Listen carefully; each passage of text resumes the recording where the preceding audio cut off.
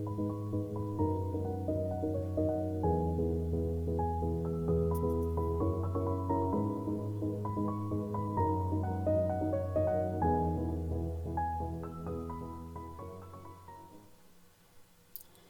guys, welcome back to my show, A Beautiful Conversation, where you get to elevate your everyday existence word by word.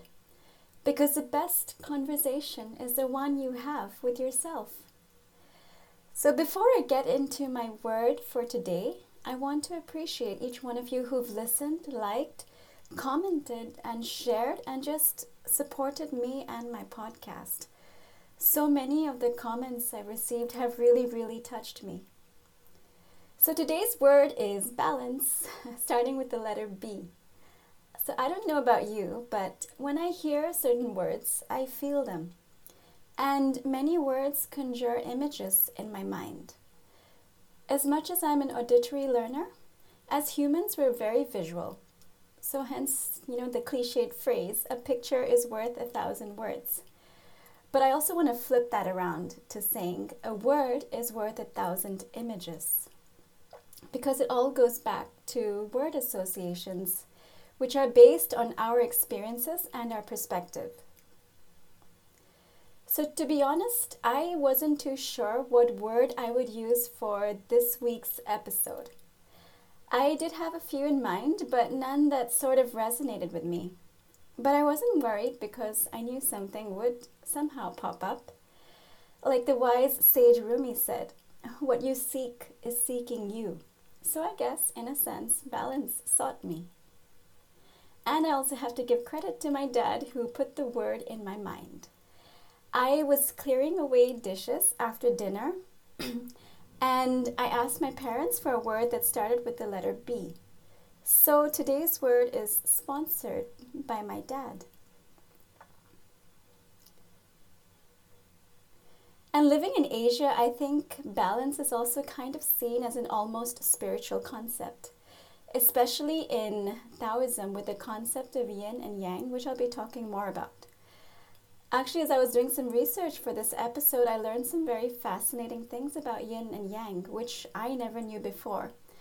Even though I've lived in Singapore for more than 20 years, and I never actually knew what that symbol actually meant. So the Asian way of looking at balance is quite different from a more westernized way of seeing it, as in the sense of work-life balance, something which I will also circle back to later. And then there's physics with its fulcrums and pivots, which I'm not entirely equipped to talk about, but for those of you who are engineers or in mechanical fields especially, I think you'll be able to relate to this in a much better way. For me, I would connect a fulcrum in a very simplistic way to sitting on a seesaw as a kid. Because I honestly think it's really amazing how kids instinctively know how to balance their weights on a seesaw without taking anyone's weight measurements or height measurements or measuring the distance from the center of the seesaw to the end. But there's a lot we can learn from kids as adults. So when I looked up this definition of balance from the Merriam-Webster dictionary, I found at least 7 definitions of using balance as a noun and 4 more when you use balance as a verb. And one particular synonym that we could use in place of balance is the word equilibrium. So I'm not going to give you all 7 definitions of balance here, just the ones that seemed the most relevant to me. But you're welcome to check them out for yourself in the link I'll be providing in the description. Balance can be defined as number 1, physical equilibrium. So think of your balance while walking or riding a bike. Number 2, an aesthetically pleasing integration of elements. So maybe this is the feeling we get when we look at certain pieces of art, and also why other pieces of art can make us feel uneasy or out of harmony. Number 3, mental and emotional steadiness. And number 4, as a verb, to bring something into a state of harmony and proportion. So there are two metaphors that come to my mind when I think of the word balance. One is of a bike, as in riding a bike, and the other is what I mentioned earlier, the yin-yang symbol from Taoism, which is actually called the Taijitu. And I had to ask a friend to help me to get this pronunciation right. So I think the bicycle metaphor arose from constantly hearing a few of my friends talk about their biking experiences, which is now actually inspiring me to get a bike for myself. So I'm sure pretty soon a bike is going to show up in my reality. I really learned how to bike when I was in India, although my dad did his best to teach my brother and myself when we were living in the US. So we had these like training wheels attached to our cute little bikes, or maybe it was just my bike.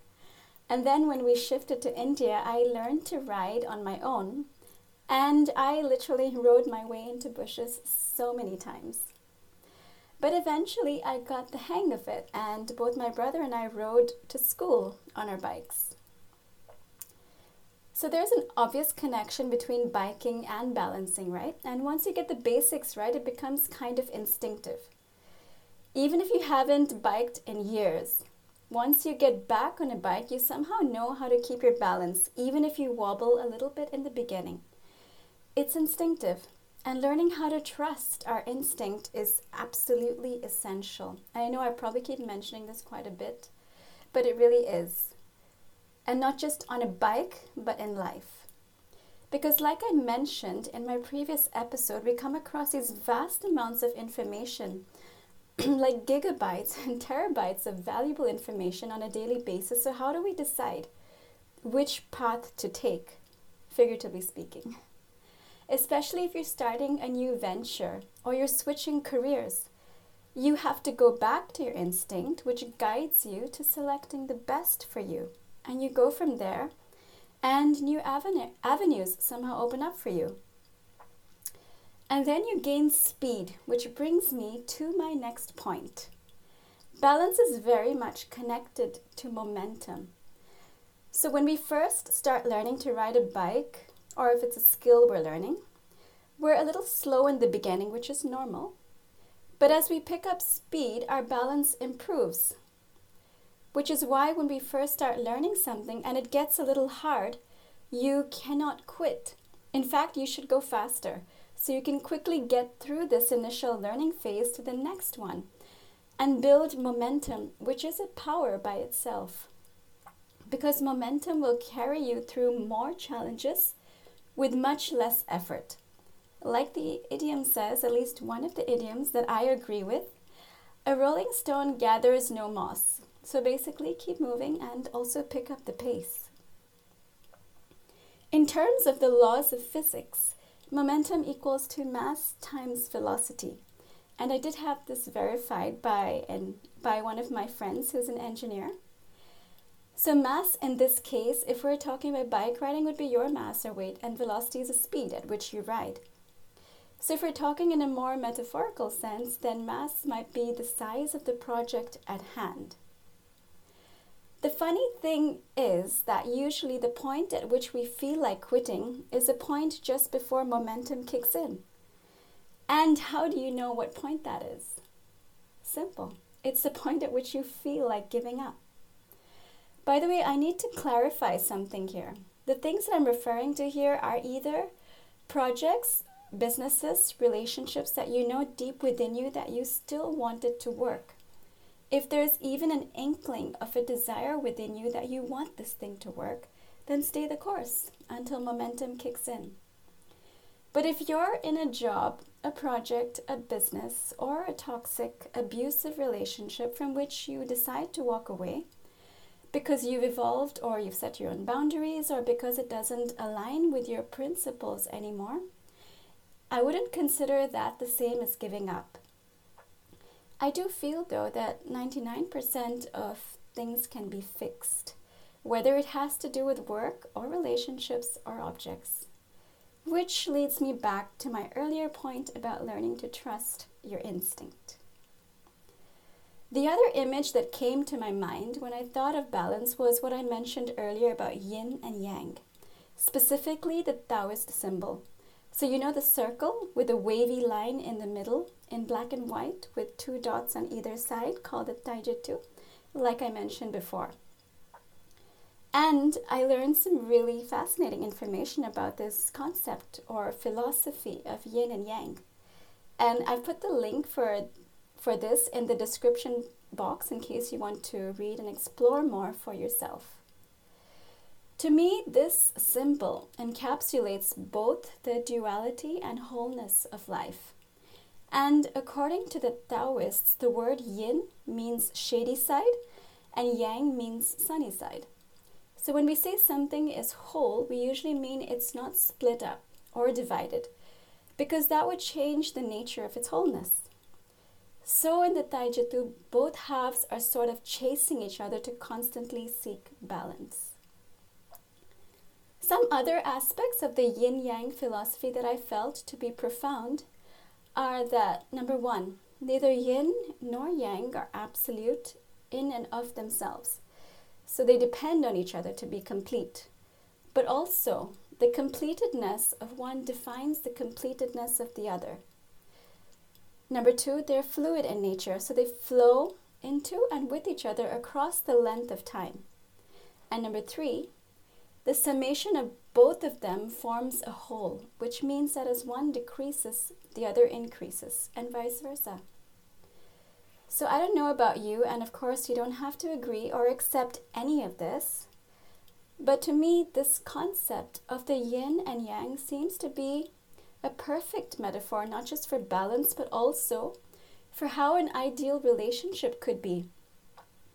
I know we've all heard the phrase about how our spouse or significant other completes us. And yes, no doubt that is true. However, even within a relationship, whether it's in a romantic context or a close friendship, both individuals need to be complete of themselves or in themselves. And like the yin and yang, to be interdependent and not dependent on each other. And then this idea of fluidity. It reminds me of Bruce Lee's famous words, to be like water. So water is such a powerful and versatile medium, a force of its own without even seeming to be a force.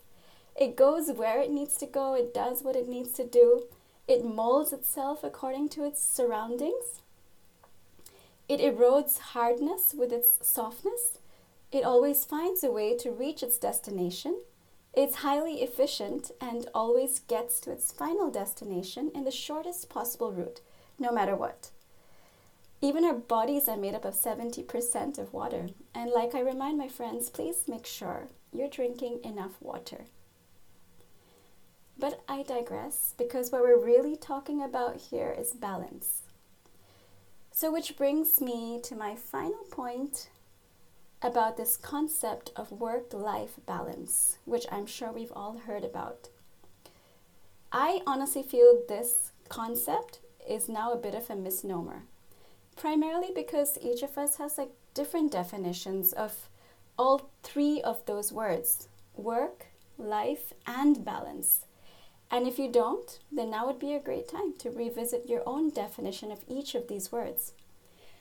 Because logically, it doesn't make sense that all 7 billion of us on this planet could possibly have the same definition of work-life balance, right? And if you don't have one, or if you had one that was outdated, especially now as the world experiences a huge change, it's a great time to create one for yourself. And then constantly revisit it, because definitions change as we evolve. You can't have the same concept of work-life balance as a single person if you're now married or with kids, right? So in whatever definition you do decide on, please make it fun for yourself. So today's episode was a little longer than I anticipated, but more importantly, I hope it's opened your mind up to new ideas and possibilities for yourself, which is also what I offer in my coaching, helping you to enlarge your current perspectives and live life by your own definition. So please PM me if you'd like to know more on that. And as always, have a beautiful week ahead. And I'm already looking forward to our next episode together.